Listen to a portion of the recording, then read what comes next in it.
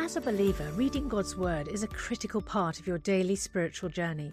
And because it's so important, we've created a unique new resource to help you immerse yourself in biblical truth and open your eyes to all God's Word has for you. It's a free PDF download called The Word 1-to-1 that takes you on a guided journey through John chapter 1. With biblical text and short commentary, each page provides insights that will strengthen your faith in an easy-to-read guided format. There's truly no other resource like this. Download your free PDF copy today at premierinsight.org/resources. That's premierinsight.org/resources.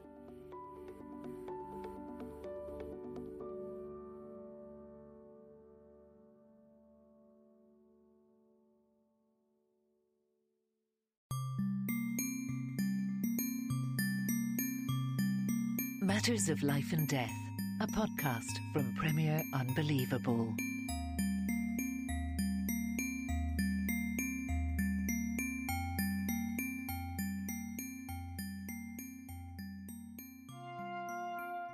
Well, hello and welcome to another episode of Matters of Life and Death. As always, I'm Tim Wyatt and I'm joined by my dad, John Wyatt. Hi, Dad.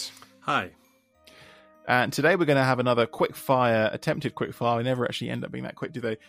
Look at some more questions that you guys, the listeners, have been sending in. Thanks for that. Before we kick off, a reminder, you can email us molad, MOLAD, @premier.org.uk. Or if you're still on Twitter /X, you can tweet me there at TSWyatt, TSWYATT.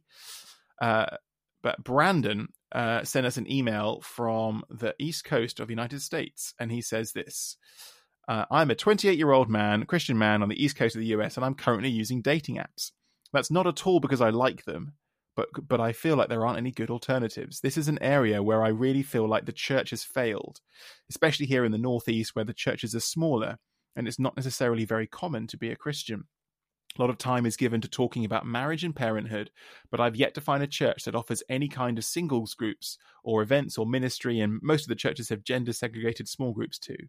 So we're given a radically different sexual ethic and then left to live that out via methods and spaces and apps that have been created by the culture around us and with little to no guidance. I worry a lot about the effect of these apps when you look at hundreds or thousands of your brothers and sisters in Christ and make snap judgments about whether to swipe right or not. And it all happens in a space where we are explicitly not looking to truly get to know each other, unless things really seem to be working out. We all know we came to these apps because there is one thing we want from each other. I don't think that is a healthy way for us to practice looking at each other, but in a church that sometimes feels like it has little to no interest in making the space and time to get to know each other, and that neglects single people in general, what else is there to do?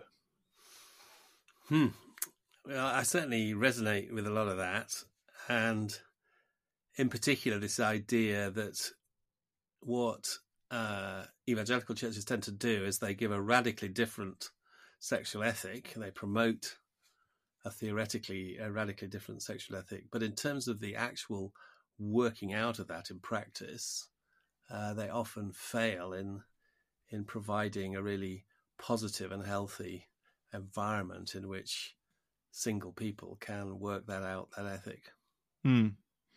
Yeah, I think that's a really perceptive way of describing the problem. That, as you say, churches hold up what is an increasingly countercultural way to live and then say, go on then. And everyone telling you to do this is already happily ensconced in a marriage with children and doesn't have to think about dating anymore and hasn't had to think about it for 10 to 20 years.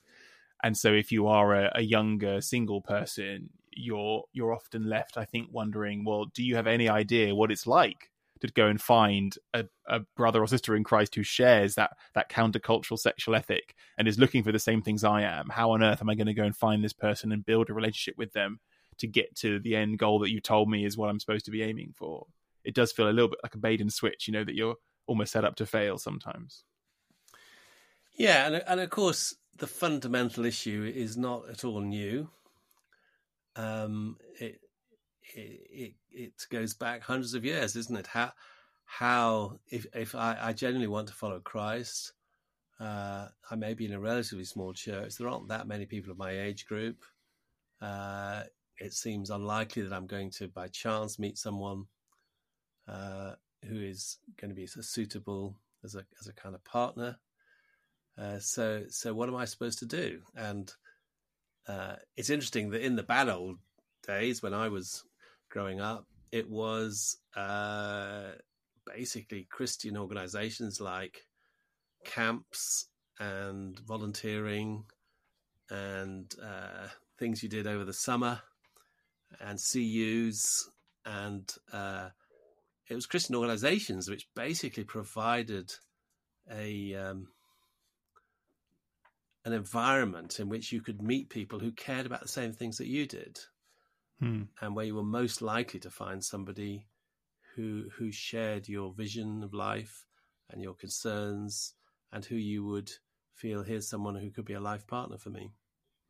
I'm just reminded of a slightly cruel joke that was common currency when I was a teenager. Here in central London, a lot of people would sometimes go, in addition to their kind of normal smallest church, to HTB, Holy Trinity Brompton, on kind of evening services, ostensibly to kind of, soak up a different style of worship. And this is like, one of the, by British standards, a mega church with approaching 1,000 people coming on a Sunday. And but often it was really about meeting other young Christians outside of your own pool, so much so that people used to joke that HTB really stood for Hunt the Bride. In fact, there were many jokes like that. So I remember the previous organisation with the initial CSSM, and that stood for Come Single, Soon Married. Yeah, so as you say, in some sense, this is a common conversation topic among young Christians. And where in times gone by, it was quote unquote solved by creating lots of ministry opportunities for young people to mingle, whether that might be a summer camp or a gap year project overseas or a kind of joint, all town kind of Christian mission where lots of churches collaborate. So tell us, Tim, how did you find your life partner? I met Jess at the Christian Union at university. And I met my wife at the student events in my church. There you go. So it works. It can work.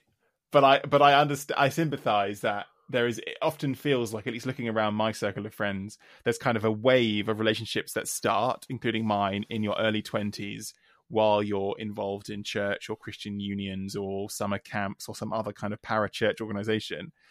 But if you're 28, like a questioner Brandon is, I know I've spoken to friends who feel like if you miss that wave of people hooking up and settling down and getting married by the time they're 24, 25, 26, you might have, sometimes people feel like they've exhausted their own kind of social circle of church and parachurch friends, everyone whose potential has already got married, and so you have to start looking further afield. And in that instance, I don't blame people for going to apps, whether they're Christian apps or not, because fundamentally that is how people meet each other. If you're as Brandon says, we're all came to these apps for the same thing, looking for one thing, and that can be unhealthy, but at least it gives a clarity, where you're not just like rocking up in a bar and just trying to spot the kind of WWJD bracelet. But if you're on Salt, the app that we referred to last time, you are fully aware that everyone here is a Christian of some description and everyone here is looking for a husband or a wife. But that's part of the issue, isn't it? Because I understand that if you just take it outside of the Christian world and just look at secular culture as a whole, I understand that dating apps are absolutely dominant in terms of finding someone to hook up with. And the reason is that there's such anxiety, particularly on campus, that will be misinterpreted. Even inviting a girl or a bloke to have a drink or to do something else together could be interpreted as abusive, manipulative, patriarchal, you name it. So the one thing on the dating app is, as you say, everyone is there for one reason only. And so you don't have to worry that by swiping right, you could be accused of a microaggression. Exactly. No, I think quite genuinely. So it's a bizarre thing that the normal interactions, whereas, again, in the bad old days, inviting someone, would you like to come for a meal, come for a drink, do you want to go and see a film? This was just completely routine, normal, and she can always say no, push off, I'm not interested. But it's become it seems to have become much more complex and challenging just to do that ordinary social thing of expressing interest in someone else. And it's out of that context that you saw things like the kind of courtship movement, which was never particularly big among evangelicals on this side of the Atlantic, but, dating from kind of Josh Harris's seminal book, I Kiss Dating Goodbye, this whole idea of there's a radically different way to do dating. This predates the apps, but it's the idea that Christians don't date in the way that normal people do, by, becoming friends with a girl, asking her out on a date, going for dinner, going to the cinema, getting to know each other. But actually it should all be done kind of hyper intentionally and through the kind of under the protective aegises of if you're a woman, of your dad. And so it's this kind of industrialization world where you court with your father as a chaperone, kind of in the family home, and it's all a bit weird and creepy. But that was quite influential and quite popular as a way of kind of solving that riddle, which I guess is kind of inching back towards kind of arranged marriages, which would have been the norm for Christians for hundreds, if not thousands of years. Well, that's what I was going to say. I was going to say that actually, isn't this part of the fruit of this bizarre thing called non-arranged marriages? That in all previous cultures, marriage was arranged. It wasn't usually the dad; it was usually the mum. I mean, mothers were much more likely to be the matchmakers, but often in many cultures there were official matchmakers, weren't there? There were people who were responsible to. It was their job to know who was around, who was available, and who might get along with one another. And I remember a very interesting conversation with a colleague of mine at work.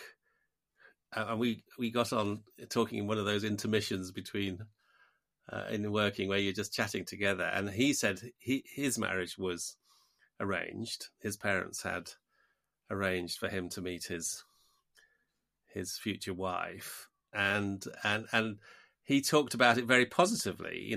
He said that trusting their judgment, he felt they were much more likely to end up.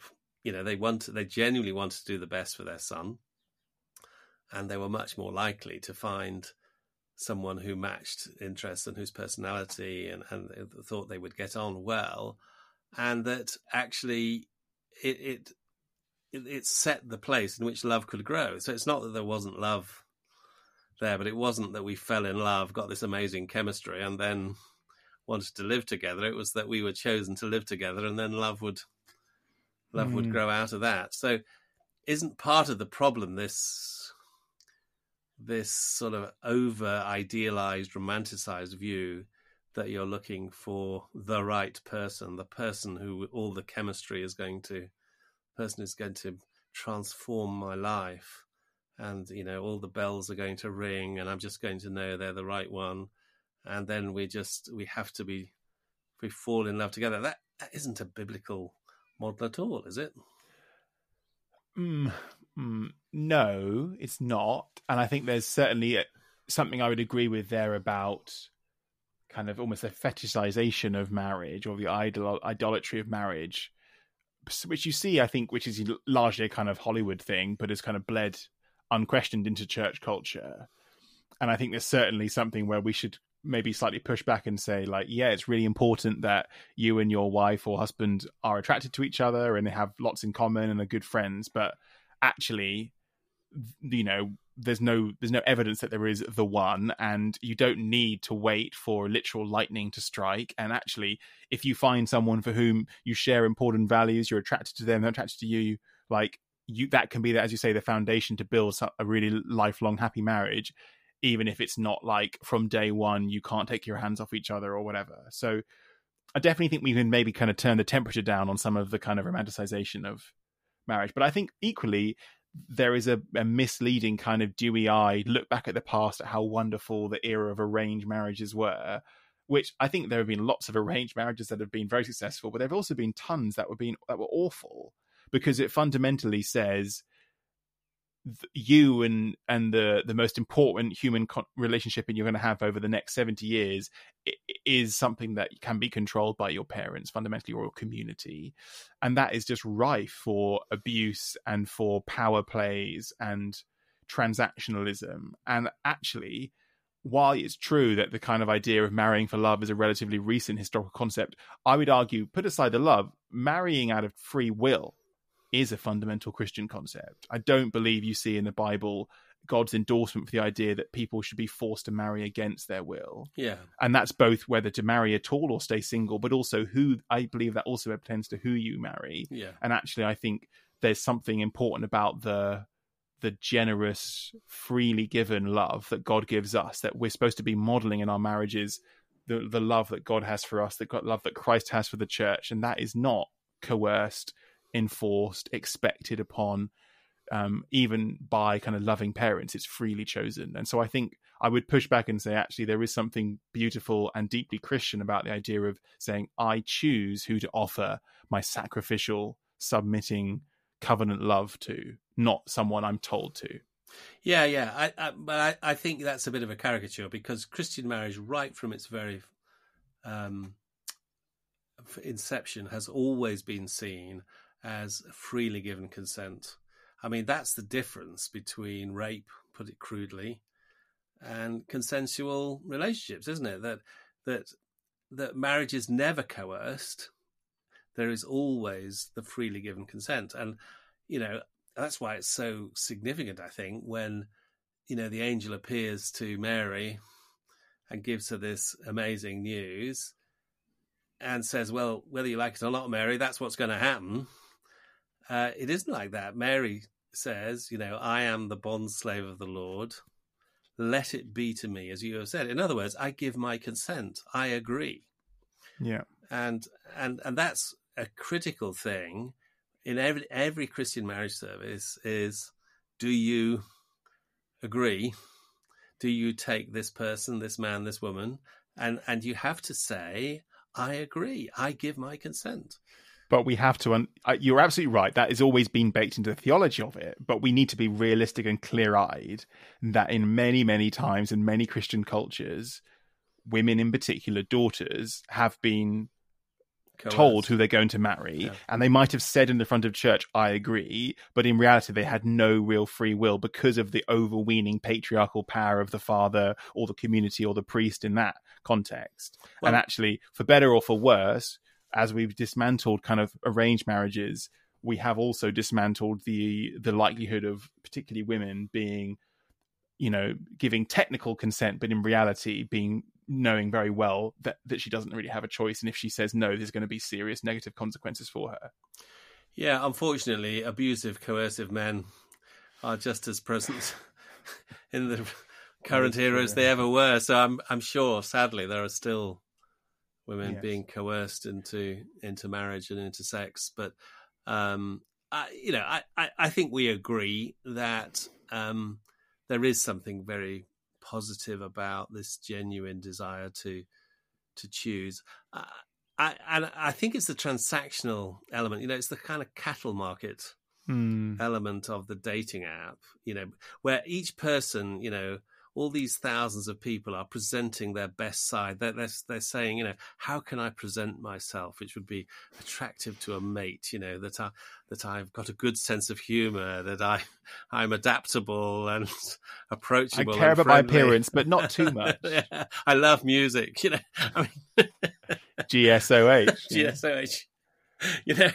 For a long time when I read those Lonely Hearts adverts, I kept seeing these initials, GSOH. I didn't have a clue what it stood for. And I came to the conclusion it probably stood for good skin, own hair. Very important things to identify in a mate, of course.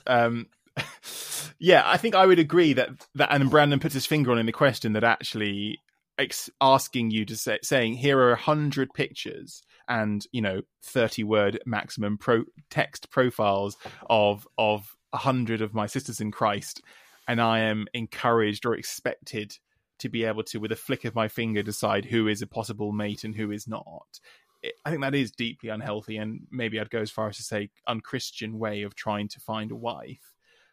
My pushback would be, my take is, I don't think dating apps are intrinsically bad. I just think that we need to use them with great care to be aware of how they might be forming and shaping our perceptions and our judgments and our culture and attitude to this process. But if you're simply saying, this is a new form of technology that helps me to meet other female Christians who are single, and to therefore hopefully meet them in the flesh after we've got to know each other on the app, and do it the old-fashioned way of seeing, is there chemistry? Do we like each other? Do we share important values? Can we see ourselves as a couple?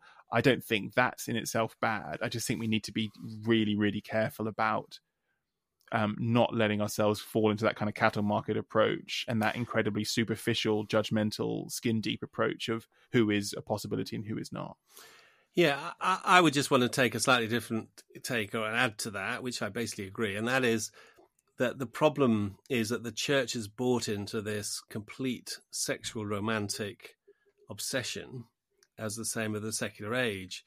And that a very important part of this is to try to help young single people see the importance of building non-sexual friendships, deep, intimate, self-giving, Christ-centered friendships, and that maybe it's more important to be building those kind of friendships as a young single person than it is to be spending all the time in the cattle market trying to find a romantic partner, because we've devalued the importance of non-sexual friendship. So, I mean, it just so happens that I've written a book about this, but it is something that I think is really important, that the extent to which unintentionally the modern church seems to have bought into the sexual obsession of our secular age.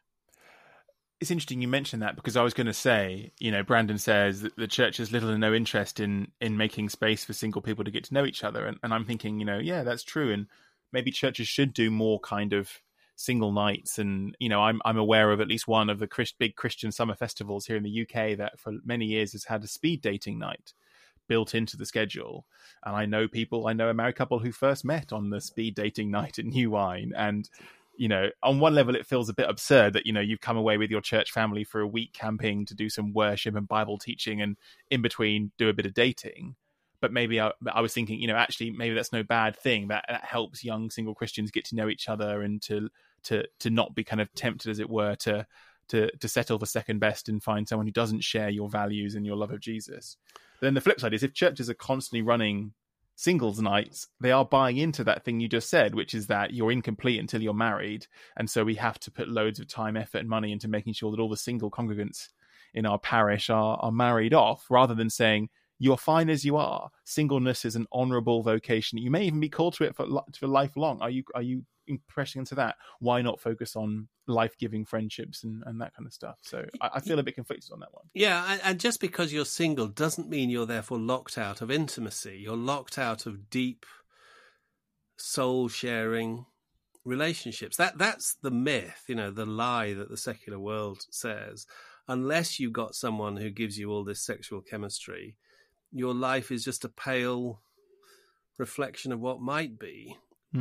Whereas the idea that deep, that people, what so many people are looking for is intimacy, that they're looking for connection. And instead of helping people to build those deep, deep friendships with people of both the same and the opposite sex, that's the priority, rather than trying to get everyone paired off.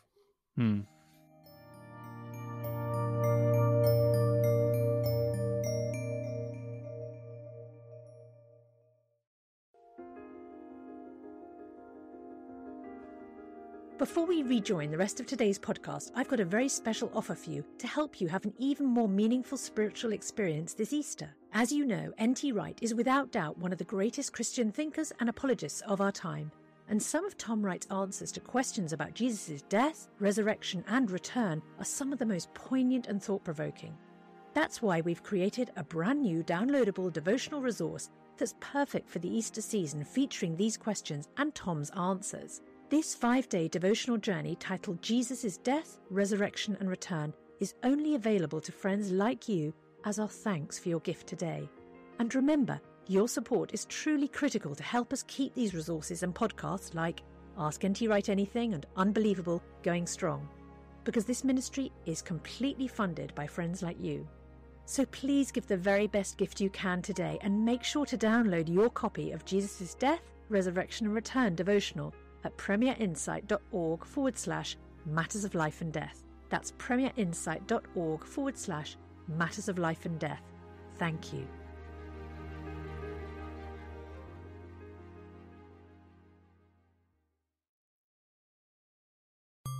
You're listening to Matters of Life and Death, a podcast from Premier Unbelievable. To wrap up this episode, we wanted to have a brief chat about a really interesting, concerning news story that you spotted, Dad, coming over from the US in their tortuously slow-moving election process, which is underway. There was a primary happening in New Hampshire, the first primary, I think, presidential primary, but a bunch of people started getting robo phone calls that appeared to sound like they were coming from Joe Biden's own voice, telling them that they should skip voting in the primary. Did you see that story? Yeah. So this is something which has been predicted for quite a long time. You know, the basic technology for doing deep fakes, including audio deep fakes, has been around for some time, but people have predicted that, you know, what is this going to do in elections? And lo and behold, it's actually happened. So using one of these generative AI models, you actually only need a relatively short amount of audio, of genuine audio from the person you're trying to imitate and simulate, and then you feed that into the model, and then you can type whatever you like, and it comes out in the voice that you want it to. Mm-hmm. And so voters in New Hampshire were rather surprised to receive a telephone call and to hear Joe Biden on the end. And they were even more surprised when he was telling them not to vote for the primaries, but to save their ballot for the general election in November. And I think thousands of people got this call, and it seemed very personalized. It was, you know, they'd been selected because they were particularly likely to vote. And it's an investigation has quite quickly kind of traced it to a couple of Texas companies, apparently, which were involved in setting up the robocalls. But I guess and I think the US federal authorities have now made it illegal to do robocalls that use AI-generated voices. Do you think this is going to start happening more and more as the technology, the kind of bar to entry to doing this kind of sophisticated AI impersonation is lower and lower? You know, we'll have videos of Rishi Sunak appearing to say things that he's never said for our election later this year and that kind of thing. I do. I think, you know, sadly, it seems impossible to put the genie back in the bottle. You know, these programs are widely available, freely downloadable, and it doesn't take a lot of technical skill to create deepfake video or audio. And it's really concerning to see where this is going. I think it just leads to a general attitude of mistrust. How much impact this is going to have on elections, nobody really knows. But in other areas, so the most extraordinary thing I read just a few days ago was somebody who worked for a big company receives a rather strange email asking him to join a Zoom call to discuss a financial transaction for the company. And he thinks it's a bit strange, but he comes on the Zoom call, and there apparently on the Zoom call are senior members of the company, executives who he recognizes and who are all agreeing that he should do this transaction. So he agrees and transfers a whole lot of the company's money into another account. And it then turns out that every single person on that Zoom call were deep fakes. They were not the genuine people. So you can see the power, can't you? If it's possible, you know, to create such accurate, carefully crafted deepfakes. Who can you trust, even when this seems to be somebody I know and and I recognise them?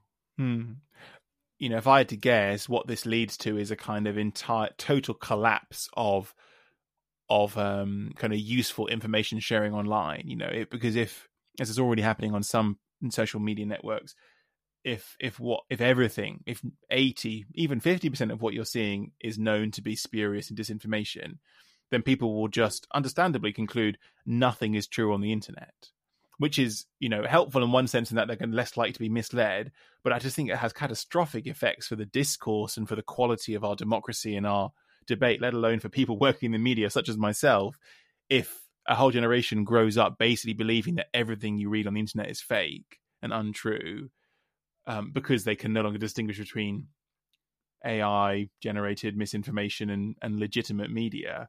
You actually end up in this kind of backwards. You lose the benefits of the last kind of 500 years since the printing press, of all that advantages in communication and all the benefits it's brought to us. And we just end up, talking directly with our friends and our families, and we don't have this kind of participatory, complex, million-strong democracy that relies on clear communication and trustworthy communication. Yeah, and you can certainly, that's the worst case scenario, isn't it? Sort of dystopic view. I don't think it has to be like that. In the end, what it shows is that the very close relationship between our understanding of truth and who you trust, and to put it in simplistic terms, what is true is what a person who I trust tells me. In the end, truth it's not an objective, scientific, neutral thing. It is actually truth. Ultimately, at its heart, comes from people who are trusted. So positively, I think it would be possible to rebuild from the ground upwards some kind of trusted technology. There are technological possible ways of doing this. We still trust, by and large, a bank to put use our credit cards and put our money there. They have very sophisticated counterfeit detection methods, and they're not foolproof, but most of the time they work. So that there are kind of technical ways of it just means, I think we have to be much more cautious, and we have to look to build up again a network of trust. And who do I trust? We talked before about Substack, didn't we? And that's one of the interesting things in Substack. I find an individual who I trust, and provided they're continuing, of course, they could be hacked and they could be saying something completely false. But by and large, the motivation to hack a small Substack is less, isn't it? And I'm finding someone who I trust, and they're speaking with some kind of authentic voice. I don't trust them 100%. But I trust them 95% that this is probably straight, and I'm interested and want to listen and learn from them. Yeah, maybe that's the first kind of inklings of a shift in the kind of social graph of the net, and maybe we're coming out of the era of kind of like full octane fire hose social media where absolutely everything was mediated online in this huge pool, and maybe things are starting to fracture down. You're seeing new social networks emerge, and some of the older ones kind of lose some of their cultural dominance. And maybe that's a healthier thing, to have a more fragmented landscape where we have smaller pools and more peer-to-peer stuff, rather than it all being mediated through the Facebook feed or the Instagram algorithm or whatever it is.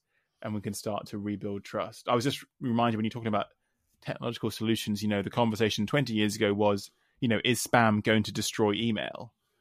And then, the companies applied their brains and their computing power to it and basically largely fixed the problem of spam. In that, every day I do receive a spam or email or two, but Gmail is 99.9% accurate at filtering out of my inbox. And so I don't notice, and I can still trust the bulk of the emails that arrive in my inbox, while always having to apply a degree of kind of scrutiny to the ones that ask me to send money somewhere or appear to come from a bank. But so... hopefully we can come up with something similar for deep fakes and for AI and all this stuff that is never going to be 100%, but at least keeps us ahead in the kind of endless arms race. Yeah, another example is it was widely said that sort of counterfeit music, illegal copying was going to destroy the entire music industry, and there wasn't going to be any solution to it. But lo and behold, again, technical solutions were found, and most people are perfectly happy to use legitimate sites like Spotify, and so on. So I think there's probably not a reason for doom and gloom, but I do think that democracy and elections are under particular attack, because I suppose if you think about it, when it comes to an election, this kind of small group peer-to-peer stuff is much less helpful, isn't it? I mean, in the end, we do need to know what's happening at a national level. And this is a little superior, so forgive me, but part of it is really because Americans have allowed their elections to become such enormous kind of money-guzzling, multi-year monstrosities where there are super PACs with hundreds of millions of dollars to spend on behalf of candidates. There is obviously people that do attempt to manipulate UK elections, but it's on such a smaller scale because we have regulated and kept them smaller and less kind of bloated by money and special interests. And frankly, it's also a consequence of an incredibly divided and divisive society. And I think a large part of the solution, again, for America is finding ways to heal the polarization between Democrats and Republicans. And then there is just, frankly, less of a market for it and less interest in bad actors trying to sow dissension.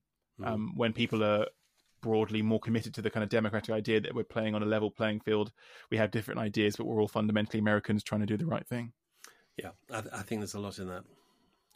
Right, shall we call it quits? Thanks very much, everyone, for listening. And thank you to everyone who keeps sending in questions. We'll try to get to some more of those in an episode in a few weeks' time. You can email molad, MOLAD, @premier.org.uk. And as always, there's lots more resources of things to stimulate your thinking at johnwyatt.com. But we'll see you next week for another episode. Bye-bye.